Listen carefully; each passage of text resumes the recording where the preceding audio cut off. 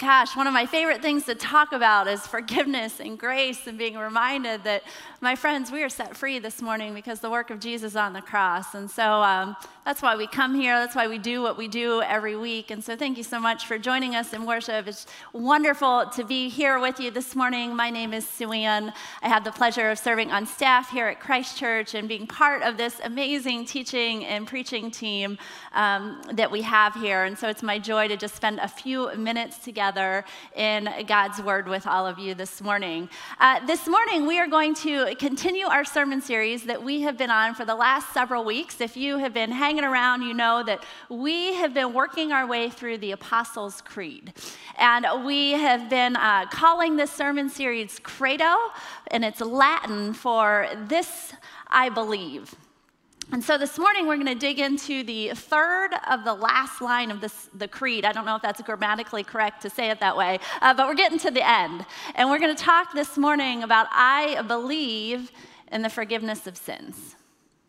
And you know, as I was preparing for our time together this morning, sometimes as preachers, when we are digging into a passage and a message, God has this way, maybe some of you, when you get into your Bible study, like God has this way of just starting to mess with us a little bit and bringing stuff up in our soul. And I kind of had this epiphany this week as I was getting ready to preach this message. This morning, or not this morning, but in my house, actually, we are a split gender family. So we're 50-50 down the middle. We have 2 girls and 2 boys. My husband, Eric, and I have been married for 20-something years. And we have 2 children who are teenagers, Sadie and Clay. And it's interesting because my kids are so different, and the boys and the girls in our house are so different. Some of you may experience this exact same thing because when Sadie gets just a moment or a breath in her day, she is on the phone, she is FaceTiming me, and she is just like walking through, right? Play by play of everything, not only everything that's happened throughout the day, but every thought, every emotion, every like feeling she's had, she is spilling it out to me. And I gotta say, I'm not much different. So she and I, we just connect this way, and we are kind of the verbal ones in the family. And then there's Clay and Eric, and I confess I'm going to generalize and stereotype a little bit here, but I would say the boys in the family are a little bit more nonverbal. And so it's shocking to me because they don't actually want to tell me every last detail and every emotion that they have experienced throughout the day. In fact, Eric and I, early on in our marriage, he would come home from a long day of work, and I would say, hey, honey, how was your day? And he would say, fine. And I would say, oh, okay, well, tell me about that. And he would say, well, I just did, right? Like, what more do you want me to say? And so I have worked hard over the years of kind of pulling the information out from the boys. And one of the things that I've learned that's been a really helpful tool is we ask this question a lot in my household, well, on a scale of 1 to 10. It's like when you go to the doctor and they're like, okay, on a scale of 1 to 10, how bad does it hurt? And so I ask that question a lot in my family. On a scale of 1 to 10, how fine was your day? On a scale of 1 to 10, how bad is that conflict that you're having with this certain friend? Or how easy was that test? Or how mad at me, Eric, are you going to be on a scale of 1 to 10 when I tell you this thing that I'm about to tell you? And the reason I love that tool and the reason it works so well for our family that I've learned over the years is it helps me to understand where they are at. And I think it also helps them to articulate what it is they believe about where they are in their current reality as they know it on a scale of 1 to 10. And so here's the epiphany I had with God this week. Whoops, sorry about that. As I was thinking through this, as I do this with my faith. I do this with the Apostles' Creed as we've gone through it. On a scale of 1 to 10, how much do I believe this thing that we are actually declaring and saying together that we believe? On a scale of 1 to 10, how much do I believe that God the Father Almighty is the maker of heaven and earth? It's actually a pretty easy one for me, scale of 1 to 10, 10. Do I actually believe on a scale of 1 to 10 that Jesus Christ is God's only begotten Son, our Lord, that he was conceived by the Holy Spirit, he was born of the Virgin Mary, that he suffered, crucified, was dead and buried, and was rose again on the third day? Do I actually believe that? Actually, on a scale of 1 to 10, 10. I believe it. That's why I'm a follower of Christ. On a scale of 1 to 10, this one gets a little bit harder. I believe in the Holy Church. I had to wrestle with that one a little bit because the church is messy and it's flawed and it's full of broken people, and it's been a rough year for the church. But you know what? At the end of the day, I actually believe on a scale of 1 to 10, 10 out of 10, that the local church is God's A plan for his story of hope and redemption in this world. I believe that. On a scale of 1 to 10, do I believe in the communion of saints? That's a super easy one because I have men and women who have surrounded me and been in my life, who have encouraged me and prayed for me and challenged me and journeyed alongside me over decades to transform me more into the image of Christ. Absolutely, 10. And then I get to this piece that we're talking about today. I believe in the forgiveness of sins.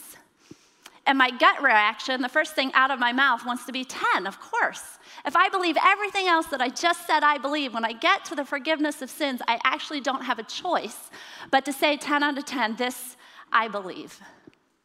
And yet God showed me this week, because I had like a catch in my spirit, I actually had like this unsettling in my soul, because I quickly began to realize that when I lay my head down at the pillow at night in the darkness of my own thoughts, that sometimes it's easier to believe that God raised Jesus from the dead than it is to believe that in God and his mercy and his grace that he removes my transgressions as far as the east is from the west. That if I just confess my sins, that he is faithful and just, and that he will purify me of all my unrighteousness. That if I believe in Christ, if I just say that I do, that he will actually take the old away and he will make me a new creation, whiter than snow.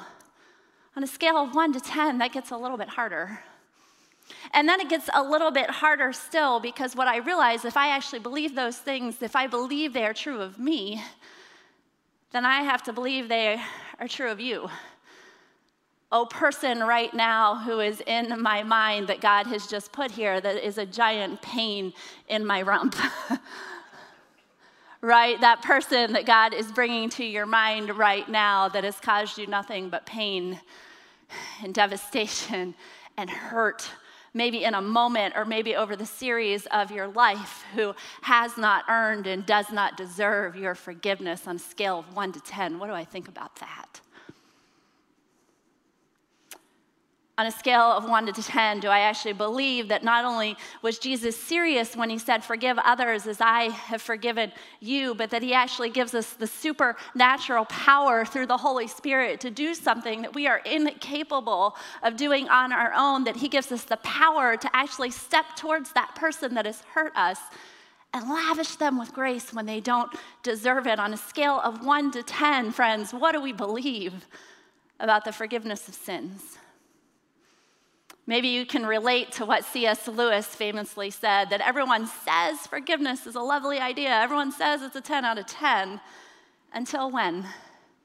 Until they actually have something to forgive, or maybe even receive God's forgiveness for themselves in their own life. It gets just a little bit harder. My scale goes down just a little bit. And so this morning, we're going to spend the next couple of minutes in a text that I would imagine most of us don't associate with forgiveness. We jump to the New Testament and we talk about all the stories of Jesus, which are amazing. But in the spirit of this ancient creed, I actually want to take us back to the Old Testament and go through the words of Psalm 130. And if you have your Bible with you today, if you have your Bible app on your phone, I would encourage you to pull that out. We're actually going to spend a little bit of time in this walking through it, so it'd be good to have it open. But of course, the words will always be on the screen to help you out if you don't have either of those things. Now, Psalm 130, before we start reading it, actually has a really interesting history. So Martin Luther was actually so captivated by Psalm 130 that he called it a proper doctor and master of Scripture. And he went on to write a hymn about it that would endure through the centuries. It was said to be John Calvin's favorite psalm. Augustine had it written on his bedchamber, on his deathbed when he was sick and dying. He had it inscribed in his room so that he could read the words to be reminded of the hope that was to come.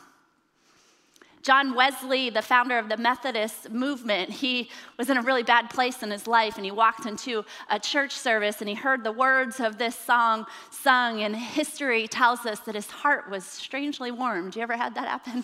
Just like you can't quite explain it, but it was strangely warmed, and he had a conversion experience over this psalm. It has a really rich history, but even if you didn't know that history, I think if we step back and we take a look at the words, the reason this psalm resonates is pretty simple. It's because it expresses this deep and universal truth of the condition in our human hearts, the thing that is true about each and every person as we sit or we listen today, and that is this, that we are sinners. We are sinners, my friends, and we are desperately in need of God's grace. And so let's hear the word of the Lord this morning as we read the text of Psalm 130. Out of the depths I cry to you, Lord. Lord, hear my voice. Let your ears be attentive to my cries for mercy. For if you, Lord, if you kept a record of my sins, Lord, who could stand? But with you there is forgiveness, so that we can, with reverence, we can serve you. I wait for the Lord. My whole being waits. I want you to remember this phrase because we're going to come back to it. You're going to walk out of here singing it today. In his word, I put my hope. I wait for the Lord more than watchmen wait for the morning, more than watchmen wait for the morning. Israel, put your hope in the Lord, for the Lord, with the Lord is unfailing love, and with him is full redemption. He himself will redeem Israel from all their sins. This is the word of the Lord. Thanks be to God. So this psalm, not only does it have a rich history with people who have encountered it, it actually has a rich history in and of itself. It was one of 15 psalms in the book of Psalms known as a song of ascent.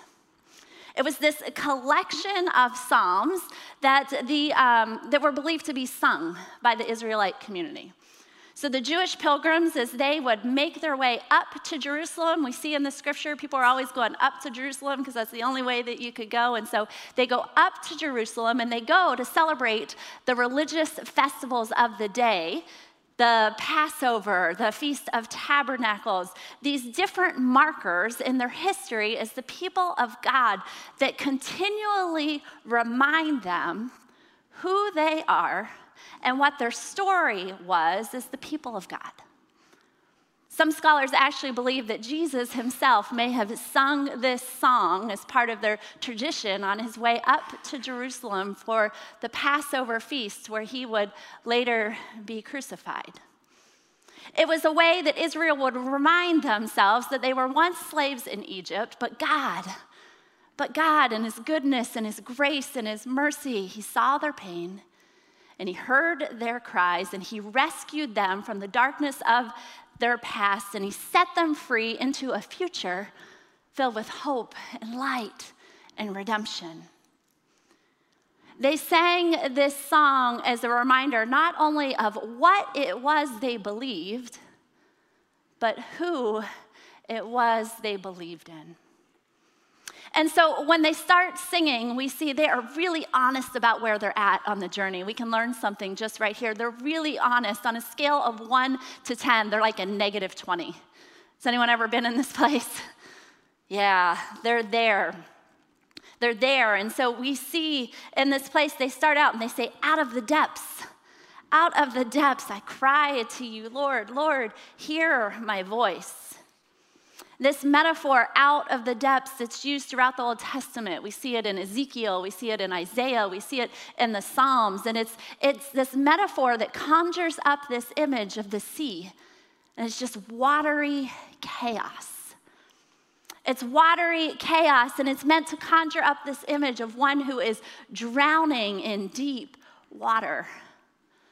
Now, if you've ever been submerged in water, even just for a few minutes when you didn't want to be, think of when you were a kid in a swimming pool and someone dunked your head down under the water, and you have that moment where you just panic because it feels dark and you're disoriented and you're desperate and you can't breathe. It's this state of confusion. And the thing I love about this psalm is the Israelites right here, they know that it's impossible for them to get out of the depths on their own. They know that there is only one that they can cry out to who can rescue them and save them. And so what do? They cry out to him. They cry out to the Lord, and you'll notice here that Lord is in all caps. Anytime you see that in Scripture, you know that's the Hebrew name Yahweh for God. It was this I am who I am, this great I am. They couldn't even have an English word for it. And it reminds us that Yahweh eventually will become Yeshua, that became Joshua, that became Jesus, that became Hosanna in the highest, the one who saves. And you see in just these two little verses, this is why I love Scripture so much, just these two little verses, two pretty amazing things happen. And the first one is this: the people of God acknowledge what is true about themselves. Friends, this was about more than just mere circumstances.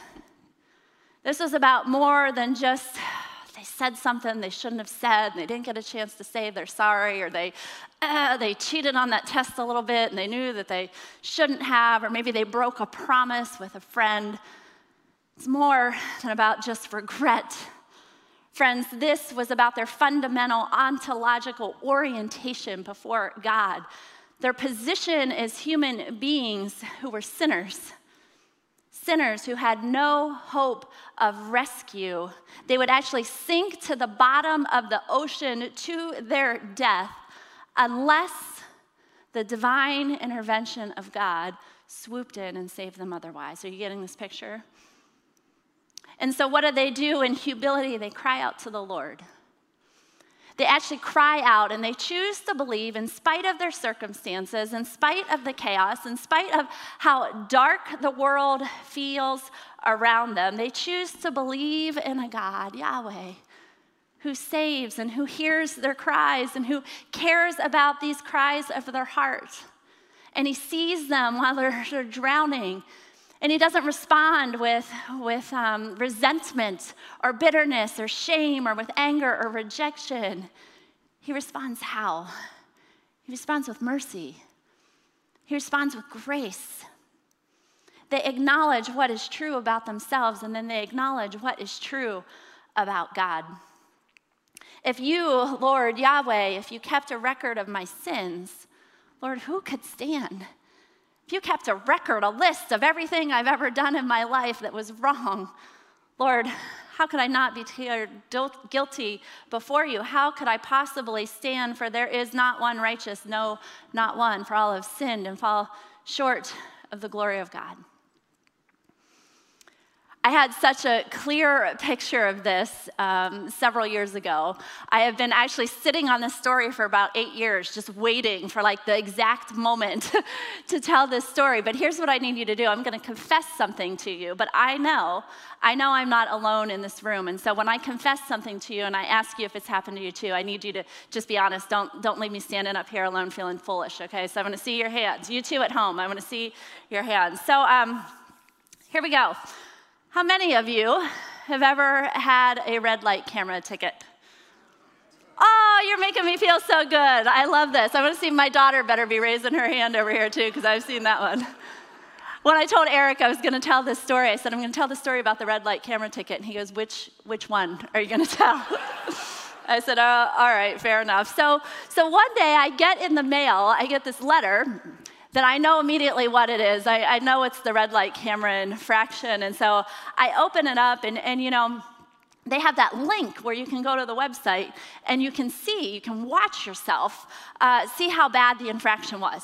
And so I'm like, well, how bad could it be? And so I do it. I go on the website, I look, and I watch myself. And come on, you guys know how this goes. Like, I mean, it's barely. It's like, it's not like I blew through it. I get there, I pause, and I guess it was a California roll. I don't know. And so I watch it, and I say, you know what? There is no way. You've got to be kidding. There is no way I'm going down for this. And so I say, you know what? I'm going to go and I'm going to fight this. I'm going to show up at court. And so I think to myself, like, no one shows up to fight a red light camera ticket. And I thought, they're going to be so proud of me that I am such a good citizen that I show up. Just by showing up, they're going to send me home. They're going to let me off, right? And so I show up, and the place is packed, okay? It's just packed with people. And I don't know if you've ever had this experience, but it's interesting because I walk in, and the place I went, it kind of looked like an old church. And so you have the audience like you guys are sitting in now, and that's where I was sitting. And in the front of the room, you have the judge, and you have a couple court reporters, and then there's two huge flat screen TVs. And what they do is in front of everybody in the whole room, they play your video on the screen. And so you can see, and they play it once, and they play it twice, and then they ask you to enter your plea. And so I was there for like over an hour, and so I'm making friends with like everyone around me, and we're kind of starting to take bets, like, oh, they're gonna let this person off, that person, they're definitely not making it. And what I realized all of a sudden is the whole time I am sitting there, I am judging my infraction and my subsequent punishment based on how bad I think everybody else did on a scale of 1 to 10. And by the time it's my time to go and to stand before the judge, I am convinced that I am getting off, and I have this whole defense planned. I have a whole host of reasons about how I was having a bad day and I was distracted, and I'm actually a really pretty good person, just in case the judge doesn't agree with my assessment. And so they call my name, and I go and I stand before the judge, and he plays my video once, and he plays my video twice, and he asks me one question. He says, "Ma'am, did you or did you not come to a complete stop?" And every defense that I had planned to tell the judge faded away before me because I knew there was only one answer to his questions. And friends, I had to say it to him because I broke the law. And I said, "No, sir, I did not come to a complete stop." And it would make for a much better sermon illustration if I told you that day that he just extended grace and let me off anyway, but he didn't. He didn't. I was declared guilty, and I paid my fine and had to go home and explain myself to my husband. There was no rescue for me that day. But friends, that's not the story of our God. It's not the story of the Gospels. It's not the story of this psalm. The good news of the gospel is that God doesn't leave us drowning in the water. He doesn't leave us drowning in our sin. He doesn't leave us drowning in our circumstances. He doesn't leave us drowning in our guilt or our shame. He gives us light. He gives us hope. He gives us grace. And we see here in the scripture, in the psalm, one of the most beautiful words in all of scripture, but with you, God, there is forgiveness. The entire New Testament is a story of Jesus entering the dark places with his people where they feel like they have no light and no hope and no chance of redemption or restoration. And he does exactly what they thought he could never do. He rescues this world from itself. And so, friends, if this is what we say we believe, what do we do? What do we do? The psalmist here says, we wait for the Lord. With our whole being, our whole soul, our whole heart, everything that we have, we wait for the Lord, and in his word that we declare, that we believe together, friends, we put our hope. And we wait for the Lord. We wait more than watchmen wait for the morning, and he repeats it to just make sure we know that they're waiting more than watchmen for the morning. This image the psalmist gives us that's taken from the book of Isaiah, it's this image of a sentry sitting on a city wall, or a soldier sitting and making watch at a camp during war at night. He's watching in the darkness, and they're waiting for those dangerous threats that will come when they lay their head down on the pillow and the enemy will question what it is you believe and inevitably want to rob you from the truth. They wait with hope. They put their hope in what they believe to be true, and they wait for the safety and the deliverance that was guaranteed to come with the morning light, because the sun always came up. And when they started to doubt, and when the lies started to creep in, and they wondered if forgiveness and redemption and restoration would ever come. Some of you have had this experience. You've laid your head on the pillow at night, and you're sitting here saying, Suann, but you don't know what I've done. You don't know my past. You don't know my present. Or maybe you're saying, but Suann, you don't know what they have done. You don't know what he has done, she has done. You don't understand the injury that they have caused me. You don't understand the brokenness of my marriage or my family or of this friendship. You don't understand how wide the gulf is between me and them, or between me and God, or between God and them, or between all of us. Suann, you don't understand. And you know what? I don't understand your exact situation. But this, the psalmist reminds us, friends, that's why we're here today. There is one who does. There is one who rescues his people from the depths of the water, and he hears their cries in the darkness, and he lavishes them with mercy and with grace. And so Israel, the psalm says, Israel, this isn't just about an individual and God, it's about the whole community of faith. It's about the church together. Link arms and put your hope in the Lord. Why? Because with the Lord is unfailing love, this beautiful word that's used throughout the Hebrew scripture, or hesed, that we use. We don't quite understand it, but it is God's steadfast love, this love that never gives up, this love that goes the distance no matter how dark the darkness. But because of his great love for us, God, who is rich in mercy, he made us alive with Christ even when we were dead in our transgressions, even when we were dead before we knew him. It's by grace you have been saved. And God raises us up with Christ, and he seats us with him in the heavenly realms in Christ Jesus, in order that in the coming ages he might show the incomparable riches of his grace, expressed to us in the kindness and the forgiveness and the outstretched hand of Jesus Christ. For it is by grace you have been saved through faith. It's not something you can do yourself. It's just a gift of God. It's the gift of God, so no one can boast. Friends, on a scale of 1 to 10, do you believe this today? You can. You should. It's rock solid. It's true. And so I thought what we would do to close this service as we move into this next piece is we're actually going to put ourselves in the place of those first Jewish pilgrims, of the Israelite community, because friends, we are the people of God. It is our story too, and we are going to sing our song of ascent. We're going to sing Psalm 130.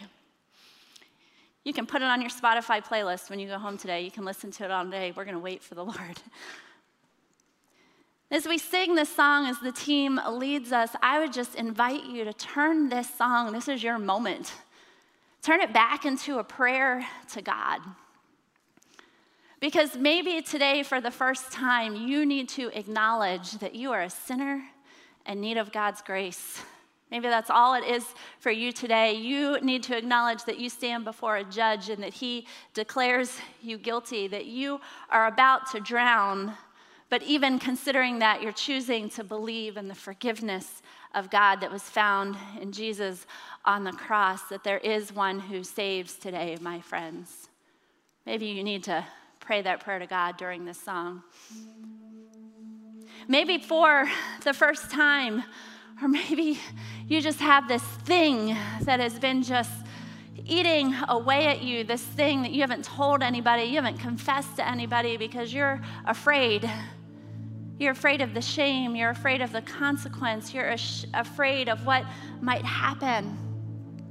And so you just keep holding it in. Or maybe you've told someone or confessed it, but you just can't let it go. You can't get to a place where you believe that God has removed that sin from your life, and you just need to remind yourself right now, you need to make it right between you and God, or you need to make it right between you and that other person. And you need to just trust that the morning light is going to come. You need to receive the grace that God has so lavishly extended on you. Or maybe you need to extend that forgiveness to someone else. This is a hard one. Maybe you've been carrying that weight and that pain of what someone else has done to you, and you're struggling to let it go, and you want to, and you know you should, but you just can't get there. Let today be the day. Maybe just take one step in that direction. Just one step. And allow God to carry the burden that you have been carrying that is not yours to carry. Let yourself be set free. And maybe in doing that, what sometimes we forget is there is someone else on the receiving end of that, the person who's caused you pain, and they need set free too. Friends, God, He can do all of it. Wherever you're at today, wherever you find yourself on a scale of 1 to 10, just give it to God during this song. Put your hope in the one who rescues and the one that calls us to believe, to stand firm on His character. Friends, and if you're in a place where you just need to wait, you just need to cry out as you're waiting for that morning light, do it. This is your time.